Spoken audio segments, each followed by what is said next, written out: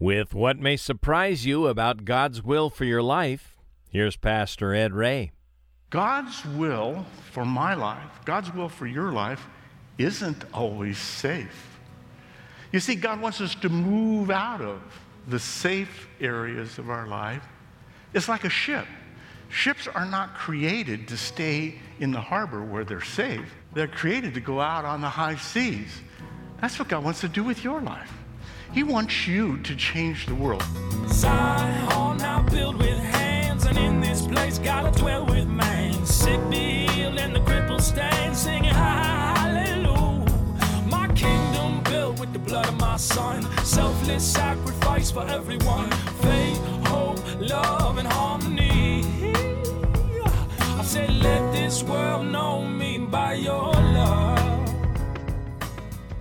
Moving out into the high seas can be exciting for some, but terrifying for others. But as it's been said, smooth sailing has never made a great sailor. Well, to change metaphors, to experience the mountaintop, you must brave the climb. Now, whether you're excited about being used by God to change the world or terrified, we'll be reminded on today's Grow in Grace that God will give the ability to do what each of you are called to do. That reminder is found in 2 Thessalonians chapter 1. Here's Pastor Ed. There's a gap between when God says He's going to do something in your life and then it happens. That is the nurturing ground, the environment for faith to grow in your life and in mine. I don't like that gap. My flesh doesn't like it, but it's that very pause that requires patience in my life that causes my faith to be strengthened, because faith is like a muscle. You have to use it to make it grow, to make it strong. You remember the story that Abraham was told by God late in his life, 75, that he's going to have a son. And he said, wow, that's amazing, God. That's wonderful. But then nothing happened for years. And finally, his wife, Sarah, who was excited about having a son too, but, kind of lost interest, said, I'm an old lady now. God wants us to have a son. You must have misunderstood. Why don't you make a son with my handmaid, Hagar? And Abraham said, okay, sounds good to me. And he had a son named Ishmael. And then 13 years after, God came to him again and said, Abraham, you're going to have a son. And Abraham argued with God. Not that any of us, of course, would do that. But he said, well, as the Lord lives, may you bless Ishmael. You were taking an awful long time, God, so I took care of your problem.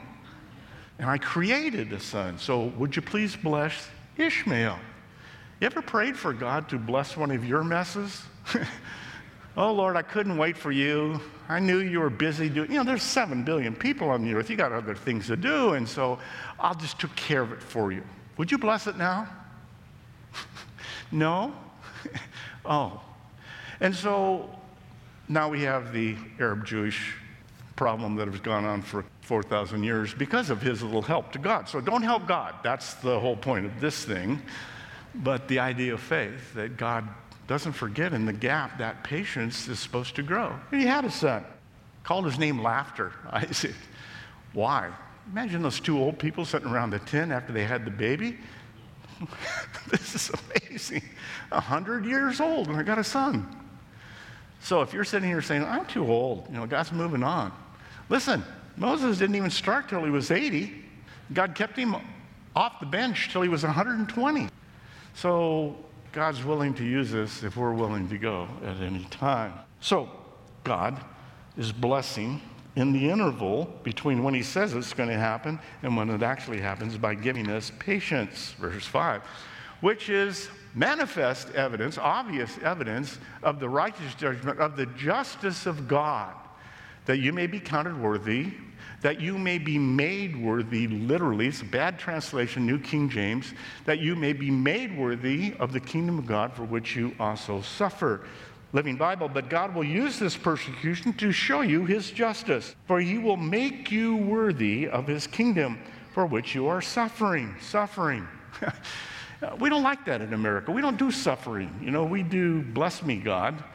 But the rest of the world pretty much understands this. Go to some of the places I've gone to, Nepal recently. You go to Burma, you go to Africa. You go to places where it's really difficult to live just because there's no water supply that's reliable, and food supply and electricity is an iffy deal, on and off. But there's persecution. In Nigeria, we have a sister church in Abuja, the capital, but it's in the area that the Islamic terrorists are constantly taking people and killing them. So suffering is a normal part of the Christian walk. Not in this church in the sense of we don't have to worry about anybody busting through the door, about the police coming and raiding it, but certainly in our lives. You suffer. Suffering isn't to be thought of as evidence that God had forsaken them. That's Paul's point to the Thessalonians or to us, but evidence he is with them, in fact, perfecting them. So Satan wants to whisper in our ear when bad things happen, well, it's because you've been bad, because you've sinned. God's punishing you. No, God doesn't punish us here. If he punished us here, we'd all be smoking holes in the ground. Right up here, there'd just be a burnt over area. But when we confess our sins, he's faithful to forgive our sins. So God's justice is coming, and he begins to write about it in some difficult verses. Verse 6, since it is a righteous thing with God to repay with tribulation those who trouble you. In his justice, God will punish those who persecute you. That's what he's saying to these Thessalonians. In matters of spiritual persecution, vindication and retribution are to be exercised by God, not man. That's Paul's point. He said it in Romans too, Romans 12:19. Vengeance is mine, says the Lord. God will take care of it. He will settle accounts. He's coming someday, soon, I hope today. And he'll be revealed from heaven. We're about ready to read. Verse 7. And to give you who are troubled rest with us. Verse 7. Rest with us when the Lord Jesus is revealed from heaven with his mighty angels.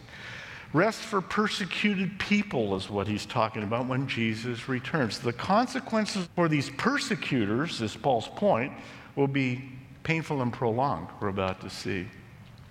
When the great apocalypse of Jesus comes, that's what it says literally in the Greek language.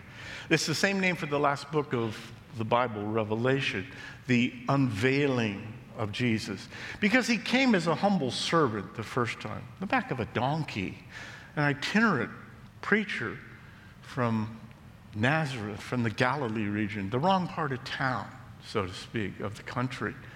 But when he comes the next time, he comes in power and authority as the King of Kings and the Lord of Lords. And everyone will see. This is when Jesus touches down on the Mount of Olives and it splits in two and he rules and reigns on planet Earth for 1,000 years, the millennial reign of Christ. So he's coming, verse 8, in flaming fire, taking vengeance on those who do not know God and on those who do not obey the gospel of our Lord Jesus Christ. Fire is a symbol of judgment in Scripture, and it means literally to give full punishment to those who do not know God and those who do not obey. Some theologians see these as two separate groups. I don't think so. I think it's the same, but it really doesn't matter who they are. But because they did not receive God's free gift of grace, don't get hung up on well, wait a minute, there's judgment coming. Get hung up on we have time right now. Now is the time. Today is the day of salvation. Romans 10:16. They have not all obeyed the gospel, for Isaiah says, Lord, who has believed our report? Isaiah said, well, I'm talking about it, but nobody seems to be responding. Romans 10:9. That if you would just confess with your mouth the Lord Jesus and believe in your heart that God has raised him from the dead, you will be saved. Well, aren't there some other things you got to add to that, Pastor? I didn't write this. This is the Holy Spirit. That if you would confess with your mouth and believe in your heart the Lord Jesus and that God is raising from the dead, you will be saved.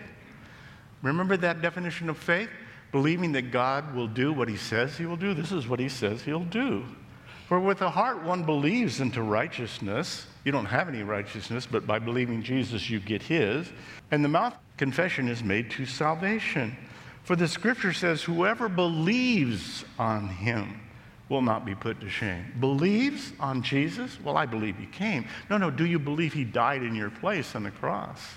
That he took the punishment that you deserve, that I deserve, on his body so that we wouldn't have to be punished. It isn't that grace is cheap. It was outrageously expensive.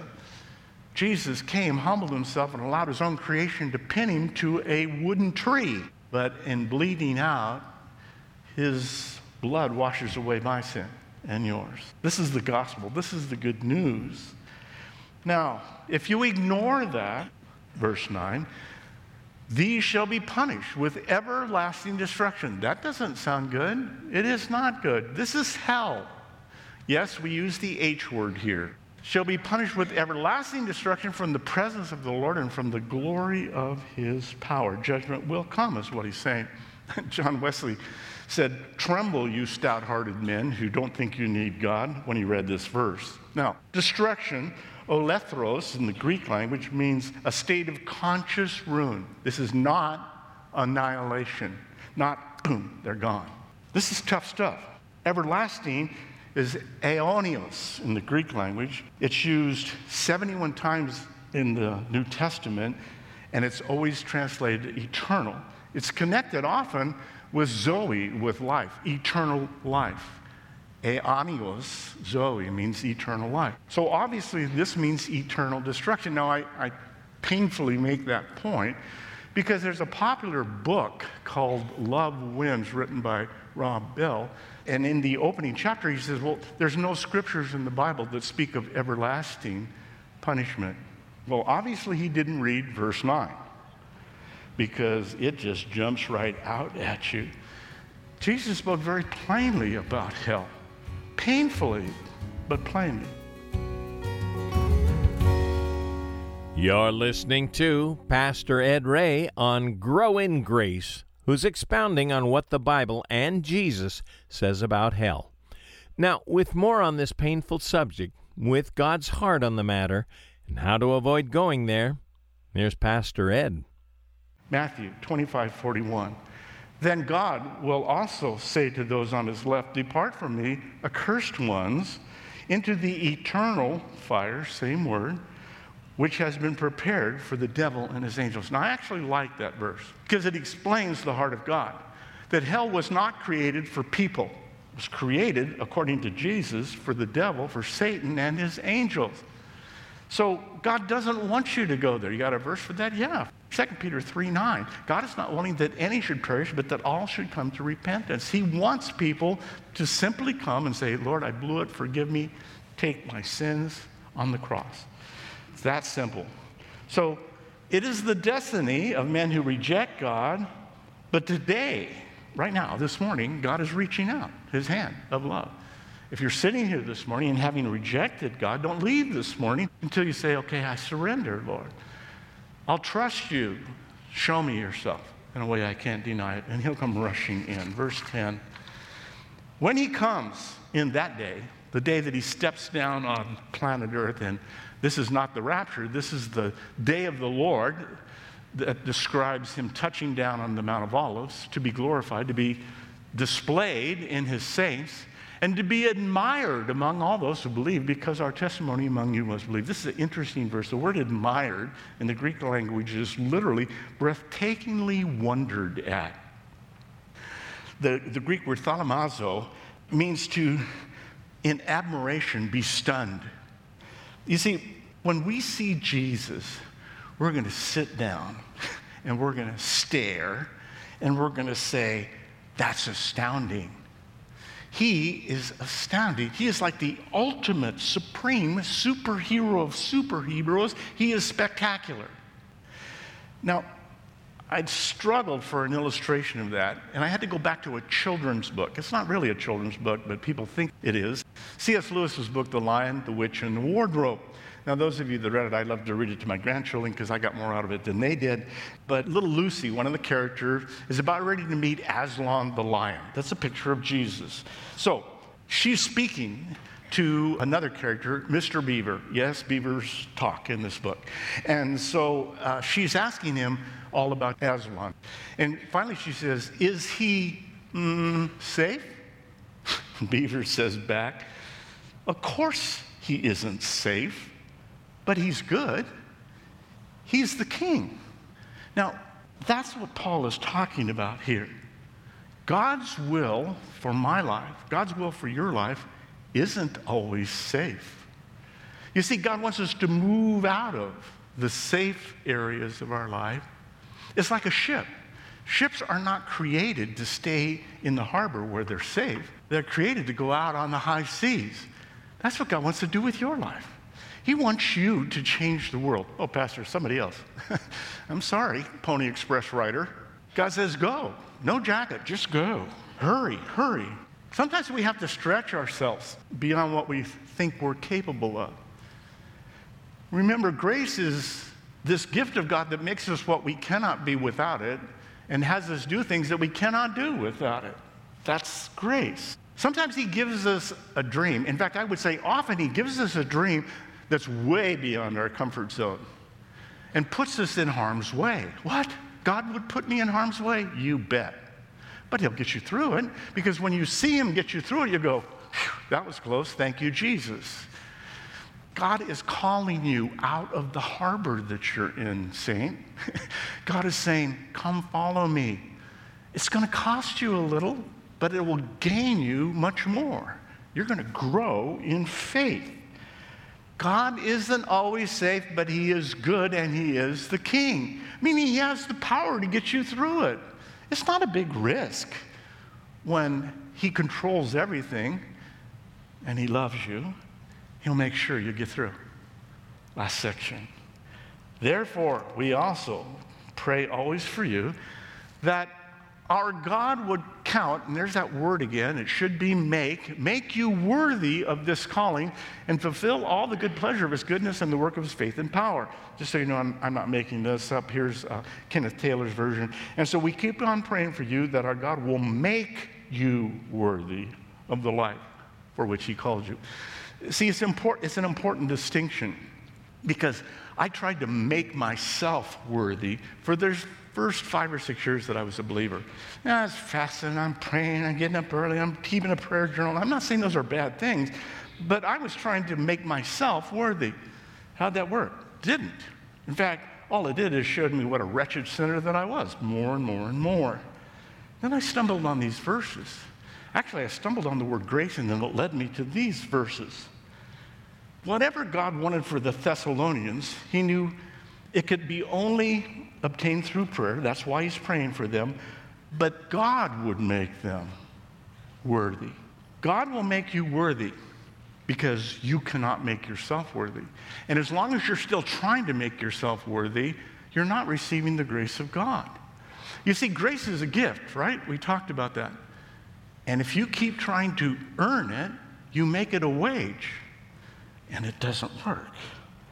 We can never merit a right. We can never earn a right standing before God. Let me drive the last nail in the coffin. Titus 3:5. It is not by works of righteousness that we have done, but according to his mercy he has saved us. Not by works of righteousness, but according to his mercy he has saved us through the washing of regeneration and the renewing of his Spirit. That's God's purpose for us, for you, for my life. Last verse, cool verse. Love this verse. Own this verse. That the name of our Lord Jesus Christ may be glorified, displayed in you, and you in him. Christ in you, the hope of glory. According to the grace, not according to your works, not according to how good you are. Did you read enough of the Bible today? Did you pray long enough? Did you witness to enough people? You're here at church. I mean, that's got to be worth a couple of points. It's worth nothing, nada, except that you hear and faith comes if you haven't yet received the grace of our Lord Jesus Christ, according to the grace of God. Titus 2:11. For the grace of God has appeared, bringing salvation to all men. All men? Yeah. 1 Peter 5:10. The God of all grace. I love this verse. All grace. That means that God has an inexhaustible supply of grace for you and for me. That's adequate for every single occasion that you'll come up against. Whatever you're against right now, God's got grace for it. You just have to call out to him, God, I need grace. Don't ask once. Don't ask for just grace, as I've said before. Ask for grace, grace, grace. Say it at least 2 or 3 times. Lord, I need grace, grace, grace. Say it with me. Lord, I need grace, grace, grace. I think you all said that. I think you understand that. That's true. It's the truth. We all need grace. Verse 6 of Romans 11. But if it is by grace, it is no longer on the basis of works. Otherwise, grace would no longer be grace. It wouldn't be a gift any longer if we deserved it. Now, Paul loved the word grace so much, I hope you're not getting tired of me pausing on it. But I keep stopping there, and he did it 120 times. The Apostle Paul is into grace. John only did it 6 times, only used the word 6 times. But here's a pretty powerful use in the Gospel of John, by John the Apostle. John 1:14. And the Word became flesh, Jesus, and dwelt among us. And we beheld his glory displayed. Glory as the only begotten of the Father, full of grace and truth. For of his fullness we have all received grace upon grace. That's the description of Jesus Christ. Grace upon grace. Gifts upon gifts upon gifts. 2 Timothy 2:1, you therefore be strong in the grace that is in Christ Jesus. Now, grace is tied to the subject we're looking at, faith. It is by grace you have been saved through faith, Ephesians 2:8 says. You see, it's a gift, but you must believe it. You must trust that God died for you. It is by grace. It's a gift that you would receive faith. Tozer says it this way. This really affected my life before I was a Christian. Every man lives by faith, the non-believer as well as the believer. The one by faith in natural law, and the other by faith in God. You see, I was a scientist, and I had faith. This guy said, you have faith. I said, no, I don't have any faith. I'm at least an agnostic, but really I'm an atheist. I don't believe there's a God at all. I said, no, you have belief in natural law. You see, you think that all there is are what your 5 senses can, in fact, perceive. That physics and chemistry and biology are all measurable, so you have faith intangible things. You don't know anything about the spiritual world. You can't insult me like that. I don't. But I did have faith in something. So a believer moves from faith in what he can see and touch and hear and taste and smell to faith in God. It's a scary step. No, it's not. Just step out and try it. God, I believe. I choose to believe that you're real. Show me yourself in a way I can't deny it. Some things have to be believed to be seen. Feed your faith, your doubts will starve to death. Just grow in them.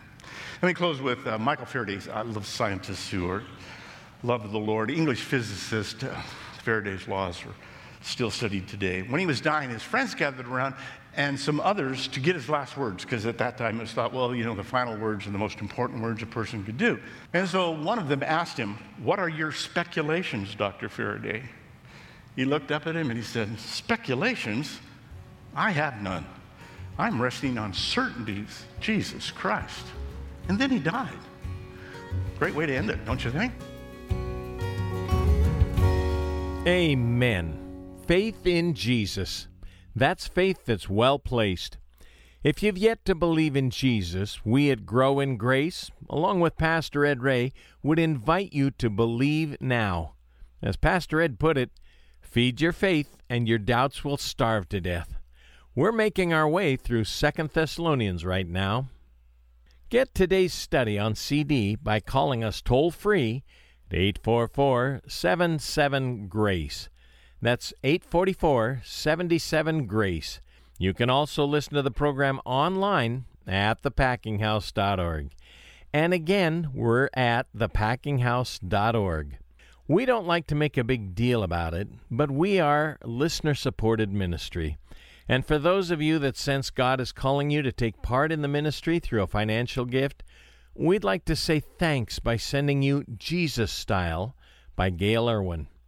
When Jesus taught us that the greatest must become like a servant, what was he driving at? Well, we find the answer by studying the life of Jesus and his style of ministry. It's totally opposite to our natural leanings, so we'll need some help. Receive a copy of Jesus Style today, and again, we'll send it your way for a gift of any amount to grow in grace. Give us a call at 844-77-GRACE. That's 844-77-GRACE. And then join us back here next time for Grow in Grace as we return to our studies in the New Testament. In the meantime, let's keep looking to Jesus as we grow in grace. Zion now built with hands, and in this place gotta dwell with man. Sick be healed and the crippled stand, singing hallelujah. My kingdom built with the blood of my son, selfless sacrifice for everyone. Faith, hope, love, and harmony. I said, let this world know me by your